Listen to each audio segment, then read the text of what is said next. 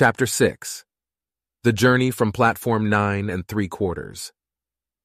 Harry's last month with the Dursleys wasn't fun. True, Dudley was now so scared of Harry he wouldn't stay in the same room, while Aunt Petunia and Uncle Vernon didn't shut Harry in his cupboard, force him to do anything, or shout at him. In fact, they didn't speak to him at all. Half terrified, half furious, they acted as though any chair with Harry in it were empty. Although this was an improvement in many ways, it did become a bit depressing after a while. Harry kept to his room, with his new owl for company. He had decided to call her Hedwig, a name he had found in a history of magic. His school books were very interesting. He lay on his bed reading late into the night, Hedwig swooping in and out of the open window as she pleased. It was lucky that Aunt Petunia didn't come in to vacuum anymore, because Hedwig kept bringing back dead mice. Every night before he went to sleep, Harry ticked off another day on the piece of paper he had pinned to the wall, counting down to September the 1st. On the last day of August, he thought he'd better speak to his aunt and uncle about getting to King's Cross Station the next day, so he went down to the living room where they were watching a quiz show on television. He cleared his throat to let them know he was there, and Dudley screamed and ran from the room. Uncle Vernon?"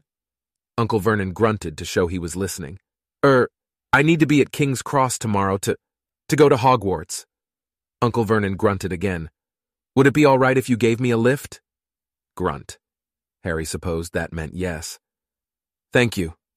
He was about to go back upstairs when Uncle Vernon actually spoke. "Funny way to get to a wizard's school, the train. Magic carpets all got punctures, have they?" Harry didn't say anything. "Where is this school, anyway?" "I don't know," said Harry, realizing this for the first time. He pulled the ticket Hagrid had given him out of his pocket. "I just take the train from Platform 9 3/4 at 11 o'clock, he read. His aunt and uncle stared. "Platform what?" 9 3/4. "Don't talk rubbish," said Uncle Vernon. "There is no Platform 9 3/4. It's on my ticket." "Barking," said Uncle Vernon. "Howling mad, the lot of them. You'll see. You just wait. All right, we'll take you to King's Cross. We're going up to London tomorrow anyway, or I wouldn't bother." "Why are you going to London?"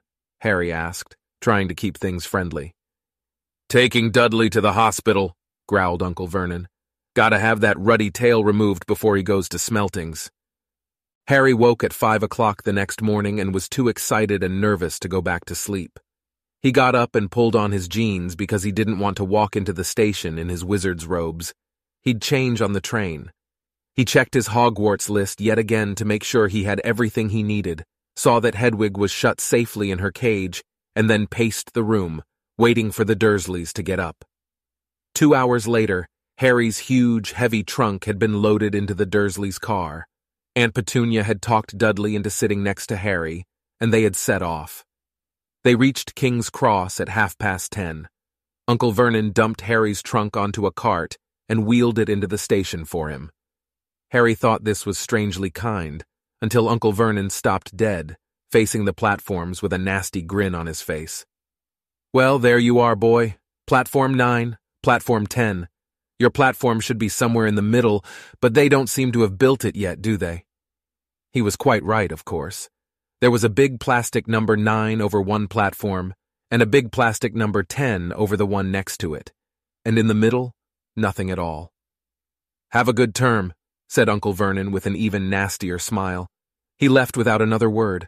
Harry turned and saw the Dursleys drive away. All three of them were laughing. Harry's mouth went rather dry. What on earth was he going to do? He was starting to attract a lot of funny looks because of Hedwig. He'd have to ask someone. He stopped a passing guard, but didn't dare mention Platform 9 3/4. The guard had never heard of Hogwarts, and when Harry couldn't even tell him what part of the country it was in, he started to get annoyed, as though Harry was being stupid on purpose. Getting desperate, Harry asked for the train that left at 11 o'clock, but the guard said there wasn't one. In the end, the guard strode away, muttering about time wasters. Harry was now trying hard not to panic. According to the large clock over the arrivals board, he had 10 minutes left to get on the train to Hogwarts, and he had no idea how to do it. He was stranded in the middle of a station with a trunk he could hardly lift, a pocket full of wizard money, and a large owl. Hagrid must have forgotten to tell him something you had to do, like tapping the third brick on the left to get into Diagon Alley. He wondered if he should get out his wand and start tapping the ticket inspector's stand between platforms 9 and 10. At that moment, a group of people passed just behind him, and he caught a few words of what they were saying. Packed with muggles, of course. Harry swung round. The speaker was a plump woman who was talking to 4 boys, all with flaming red hair. Each of them was pushing a trunk like Harry's in front of him, and they had an owl. Heart hammering, Harry pushed his cart after them. They stopped, and so did he, just near enough to hear what they were saying. "Now what's the platform number?" said the boy's mother. 9 3/4, piped a small girl, also red-headed, who was holding her hand. "Mom, can't I go?" "You're not old enough, Ginny. Now be quiet. All right, Percy, you go first." What looked like the oldest boy marched toward platforms 9 and 10. Harry watched, careful not to blink in case he missed it. But just as the boy reached the dividing barrier between the 2 platforms, a large crowd of tourists came swarming in front of him, and by the time the last backpack had cleared away, the boy had vanished. "Fred, you next," the plump woman said. "I'm not Fred. I'm George," said the boy. "Honestly, woman, you call yourself our mother? Can't you tell I'm George?" "Sorry, George, dear." "Only joking, I am Fred," said the boy, and off he went. His twin called after him to hurry up, and he must have done so, because a second later, he had gone. But how had he done it? Now the third brother was walking briskly toward the barrier. He was almost there, and then, quite suddenly, he wasn't anywhere. There was nothing else for it. "Excuse me," Harry said to the plump woman. "Hello, dear," she said. "First time at Hogwarts? Ron's new, too." She pointed at the last and youngest of her sons. He was tall, thin, and gangling, with freckles, big hands and feet, and a long nose. "Yes," said Harry. "The thing is, I don't know how to get onto the platform," she said kindly, and Harry nodded. "Not to worry," she said. "All you have to do is walk straight at the barrier between platforms 9 and 10. Don't stop and don't be scared you'll crash into it. That's very important. Best do it at a bit of a run if you're nervous. Go on, go now before Ron." Okay," said Harry. He pushed his trolley around and stared at the barrier. It looked very solid. He started to walk toward it. People jostled him on their way to platforms 9 and 10. Harry walked more quickly. He was going to smash right into that barrier and then he'd be in trouble. Leaning forward on his cart, he broke into a heavy run.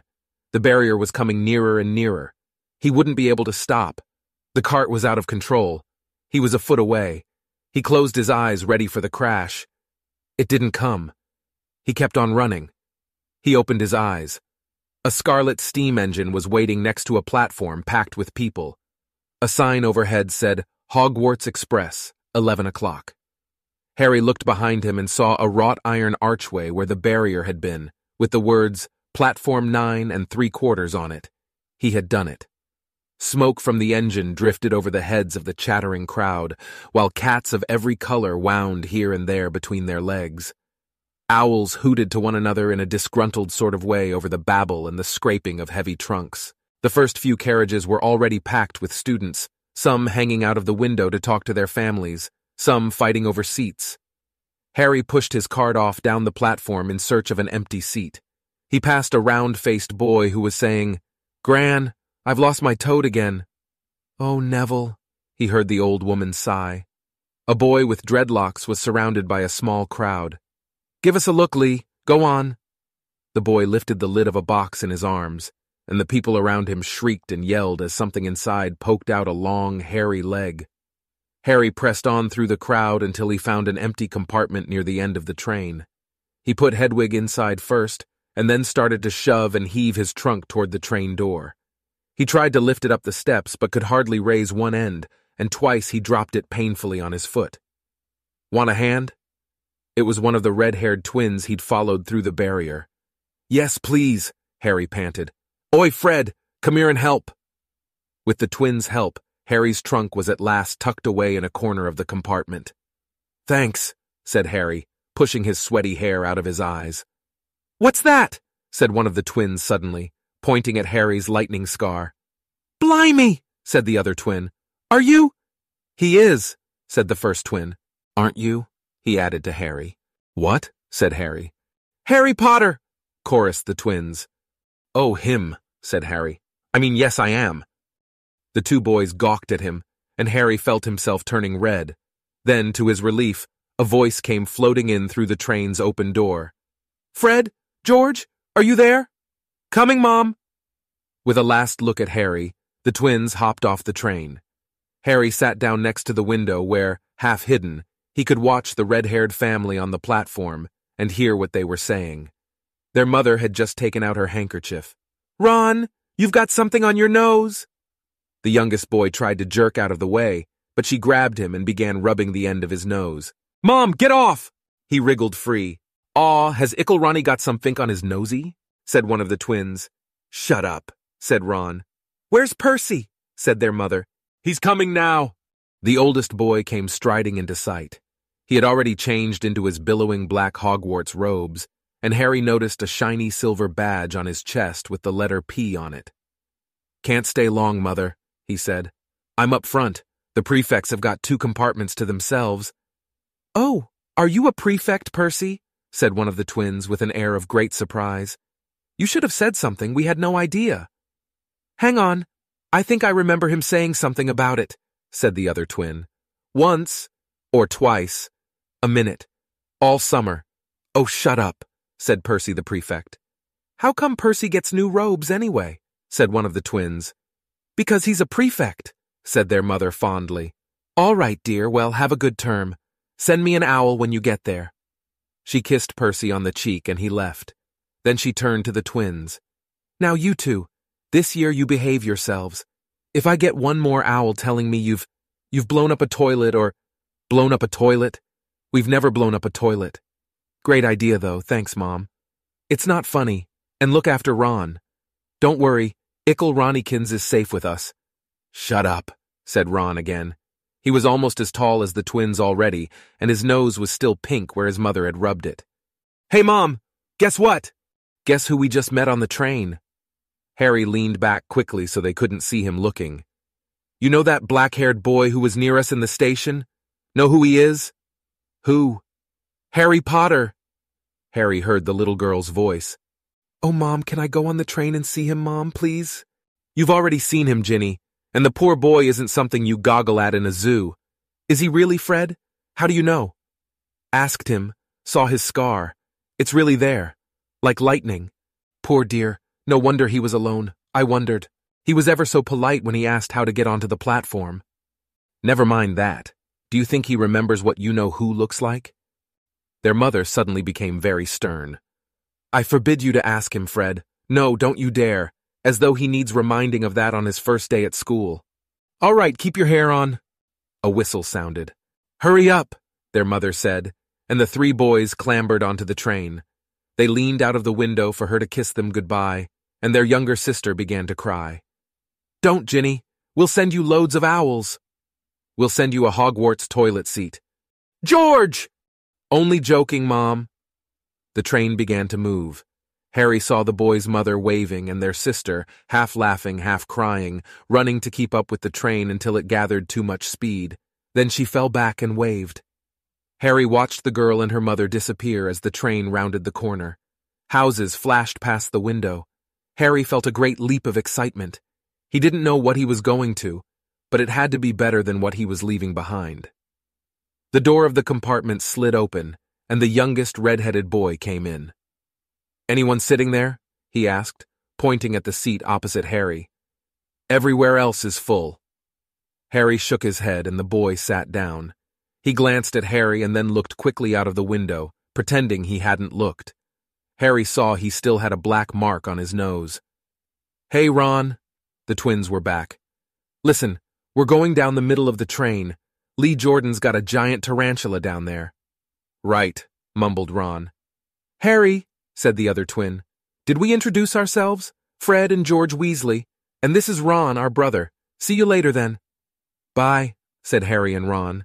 The twins slid the compartment door shut behind them. Are you really Harry Potter? Ron blurted out. Harry nodded. Oh, well, I thought it might be one of Fred and George's jokes, said Ron. And have you really got, He pointed at Harry's forehead. Harry pulled back his bangs to show the lightning scar. Ron stared. So that's where you know who? Yes, said Harry, but I can't remember it. Nothing? Said Ron eagerly. Well, I remember a lot of green light, but nothing else. Wow, said Ron. He sat and stared at Harry for a few moments. Then, as though he had suddenly realized what he was doing, he looked quickly out of the window again. Are all your family wizards? Asked Harry, who found Ron just as interesting as Ron found him. Yes, I think so, said Ron. I think Mom's got a second cousin who's an accountant, but we never talk about him. So you must know loads of magic already. The Weasleys were clearly one of those old wizarding families the pale boy in Diagon Alley had talked about. I heard you went to live with Muggles, said Ron. What are they like? Horrible. Well, not all of them. My aunt and uncle and cousin are, though. Wish I'd had 3 wizard brothers. 5, said Ron. For some reason, he was looking gloomy. I'm the 6th in our family to go to Hogwarts. You could say I've got a lot to live up to. Bill and Charlie have already left. Bill was head boy and Charlie was captain of Quidditch. Now Percy's a prefect. Fred and George mess around a lot, but they still get really good marks and everyone thinks they're really funny. Everyone expects me to do as well as the others, but if I do, it's no big deal because they did it first. You never get anything new either with 5 brothers. I've got Bill's old robes, Charlie's old wand, and Percy's old rat. Ron reached inside his jacket and pulled out a fat gray rat, which was asleep. His name's Scabbers and he's useless. He hardly ever wakes up. Percy got an owl from my dad for being made a prefect, but they couldn't I got Scabbers instead. Ron's ears went pink. He seemed to think he'd said too much, because he went back to staring out of the window. Harry didn't think there was anything wrong with not being able to afford an owl. After all, he'd never had any money in his life until a month ago, and he told Ron so, all about having to wear Dudley's old clothes and never getting proper birthday presents. This seemed to cheer Ron up. And until Hagrid told me, I didn't know anything about being a wizard or about my parents or Voldemort, Ron gasped. What? Said Harry. You said you know whose name, said Ron, sounding both shocked and impressed. I'd have thought you, of all people. I'm not trying to be brave or anything saying the name, said Harry. I just never knew you shouldn't. See what I mean? I've got loads to learn. I bet, he added, voicing for the first time something that had been worrying him a lot lately. I bet I'm the worst in the class. You won't be. There's loads of people who come from Muggle families and they learn quick enough. While they had been talking, the train had carried them out of London. Now they were speeding past fields full of cows and sheep. They were quiet for a time, watching the fields and lanes flick past. Around 12:30 there was a great clattering outside in the corridor, and a smiling, dimpled woman slid back their door and said, Anything off the cart, dears? Harry, who hadn't had any breakfast, leapt to his feet, but Ron's ears went pink again, and he muttered that he'd brought sandwiches. Harry went out into the corridor. He had never had any money for candy with the Dursleys, and now that he had pockets rattling with gold and silver, he was ready to buy as many Mars bars as he could carry. But the woman didn't have Mars bars. What she did have were Bertie Bott's every flavor beans, Drooble's best blowing gum, chocolate frogs, pumpkin pasties, cauldron cakes, licorice wands, and a number of other strange things Harry had never seen in his life. Not wanting to miss anything, he got some of everything and paid the woman 11 silver sickles and 7 bronze nuts. Ron stared as Harry brought it all back into the compartment and tipped it onto an empty seat. Hungry, are you? Starving, said Harry, taking a large bite out of a pumpkin pasty. Ron had taken out a lumpy package and unwrapped it. There were 4 sandwiches inside. He pulled one of them apart and said, She always forgets I don't like corned beef. Swap you for one of these, said Harry, holding up a pasty. Go on. You don't want this, it's all dry, said Ron. She hasn't got much time, he added quickly. You know, with 5 of us. Go on, have a pasty, said Harry, who had never had anything to share before, or indeed anyone to share it with. It was a nice feeling, sitting there with Ron, eating their way through all Harry's pasties, cakes, and candies. The sandwiches lay forgotten. What are these? Harry asked Ron, holding up a pack of chocolate frogs. They're not really frogs, are they? He was starting to feel that nothing would surprise him. No, said Ron. But see what the card is. I'm missing Agrippa. What? Oh, of course you wouldn't know. Chocolate frogs have cards inside them, you know, to collect. Famous witches and wizards. I've got about 500, but I haven't got Agrippa or Ptolemy. Harry unwrapped his chocolate frog and picked up the card. It showed a man's face. He wore half-moon glasses, had a long, crooked nose, and flowing silver hair, beard, and mustache. Underneath the picture was the name Albus Dumbledore. So this is Dumbledore, said Harry. Don't tell me you've never heard of Dumbledore, said Ron. Can I have a frog? I might get Agrippa. Thanks. Harry turned over his card and read, Albus Dumbledore, currently headmaster of Hogwarts. Considered by many the greatest wizard of modern times, Dumbledore is particularly famous for his defeat of the dark wizard Grindelwald in 1945, for the discovery of the 12 uses of dragon's blood, and his work on alchemy with his partner, Nicholas Flamel. Professor Dumbledore enjoys chamber music and 10-pin bowling. Harry turned the card back over and saw, to his astonishment, that Dumbledore's face had disappeared. He's gone! Well, you can't expect him to hang around all day, said Ron. He'll be back. No! I've got Morgana again, and I've got about 6 of her. Do you want it? You can start collecting. Ron's eyes strayed to the pile of chocolate frogs waiting to be unwrapped. Help yourself, said Harry. But in, the Muggle world, people just stay put in photos. Do they? What, they don't move at all? Ron sounded amazed. Weird. Harry stared as Dumbledore sidled back into the picture on his card and gave him a small smile. Ron was more interested in eating the frogs than looking at the famous witches and wizards cards, but Harry couldn't keep his eyes off them. Soon he had not only Dumbledore and Morgana, but Hengist of Woodcroft, Alberic Grunion, Circe, Paracelsus, and Merlin. He finally tore his eyes away from the druidess Cleodna, who was scratching her nose, to open a bag of Bertie Bott's every flavor beans.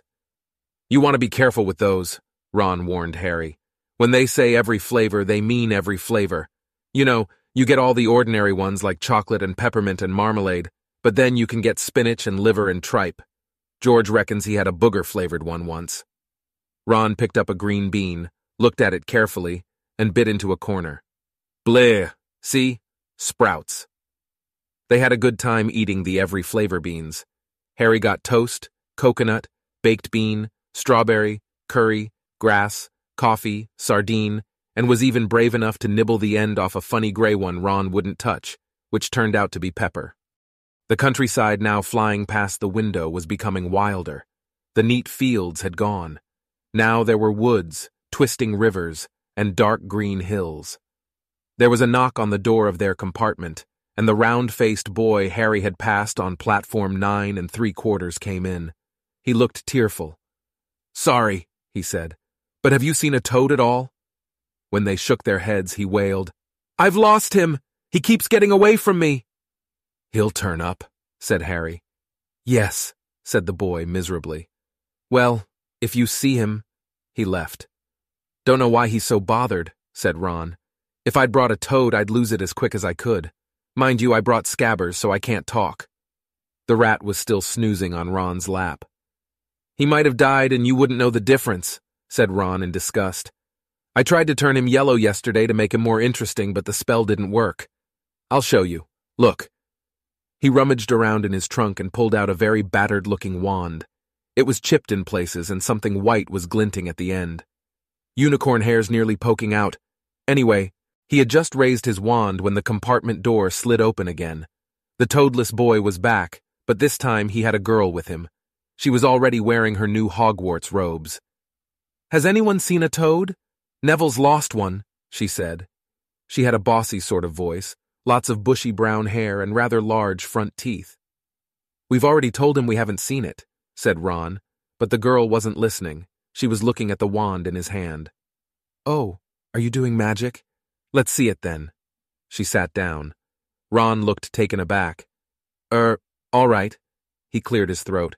Sunshine, daisies, buttermellow, turn this stupid fat rat yellow. He waved his wand, but nothing happened.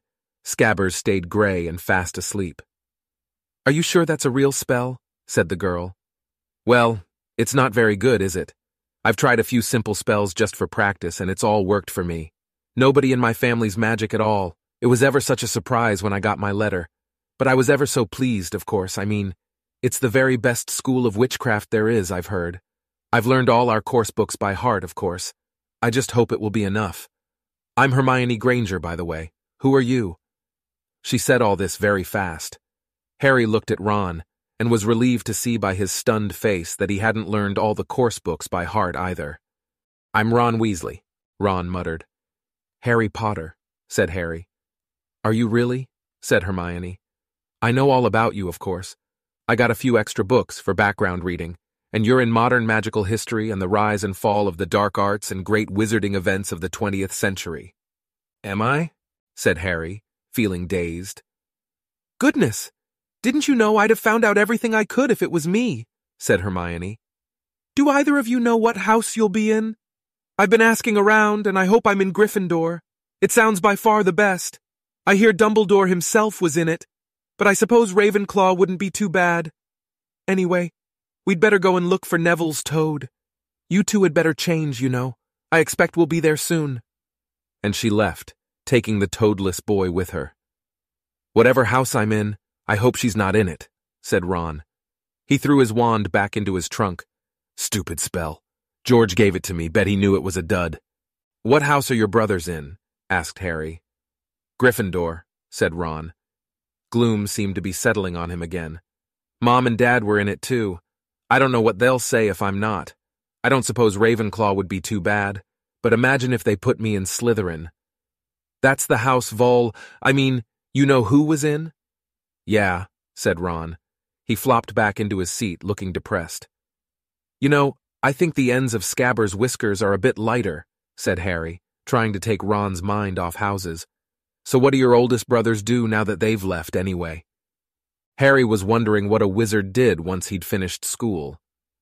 Charlie's in Romania studying dragons, and Bill's in Africa doing something for Gringotts, said Ron. Did you hear about Gringotts? It's been all over the Daily Prophet, but I don't suppose you get that with the Muggles. Someone tried to rob a high-security vault. Harry stared. Really? What happened to them? Nothing. That's why it's such big news. They haven't been caught. My dad says it must have been a powerful dark wizard to get round Gringotts, but they don't think they took anything. That's what's odd. Of course, everyone gets scared when something like this happens in case you know who's behind it. Harry turned this news over in his mind. He was starting to get a prickle of fear every time you know who was mentioned. He supposed this was all part of entering the magical world, but it had been a lot more comfortable saying Voldemort without worrying. What's your Quidditch team? Ron asked. I don't know any, Harry confessed. What? Ron looked dumbfounded. Oh, you wait. It's the best game in the world. And he was off, explaining all about the 4 balls and the positions of the 7 players, describing famous games he'd been to with his brothers, and the broomstick he'd like to get if he had the money. He was just taking Harry through the finer points of the game when the compartment door slid open yet again, but it wasn't Neville the toadless boy, or Hermione Granger this time. 3 boys entered, and Harry recognized the middle one at once. It was the pale boy from Madame Malkin's robe shop. He was looking at Harry with a lot more interest than he'd shown back in Diagon Alley. Is it true? He said. They're saying all down the train that Harry Potter's in this compartment. So it's you, is it? Yes, said Harry. He was looking at the other boys. Both of them were thick-set and looked extremely mean. Standing on either side of the pale boy, they looked like bodyguards. Oh, this is Crabbe and this is Goyle, said the pale boy carelessly, noticing where Harry was looking. And my name's Malfoy, Draco Malfoy. Ron gave a slight cough, which might have been hiding a snigger. Draco Malfoy looked at him. Think my name's funny, do you? No need to ask who you are. My father told me all the Weasleys have red hair, freckles, and more children than they can afford. He turned back to Harry. You'll soon find out some wizarding families are much better than others, Potter. You don't want to go making friends with the wrong sort. I can help you there. He held out his hand to shake Harry's, but Harry didn't take it. I think I can tell who the wrong sort are for myself. Thanks, he said coolly. Draco Malfoy didn't go red, but a pink tinge appeared in his pale cheeks. "I'd be careful if I were you, Potter," he said slowly.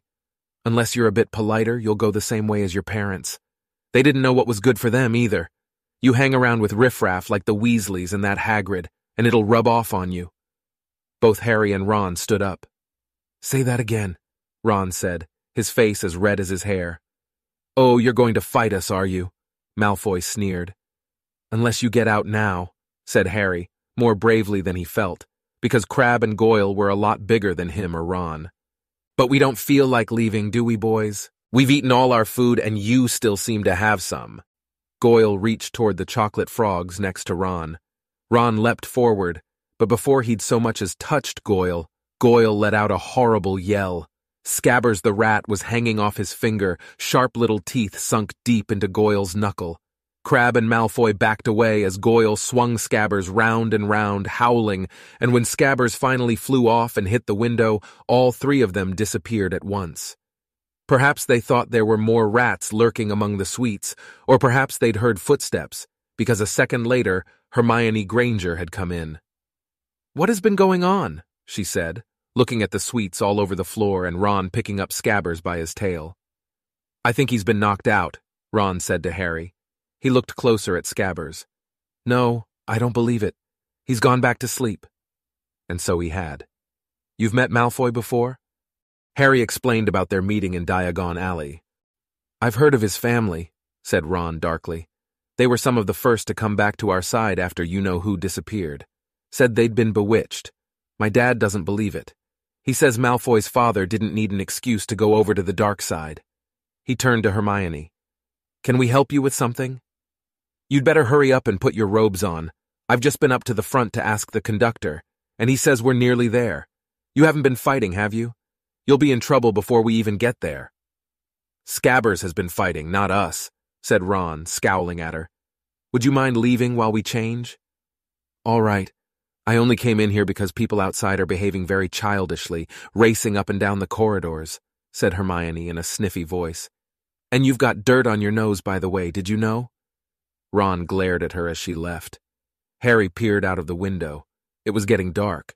He could see mountains and forests under a deep purple sky. The train did seem to be slowing down.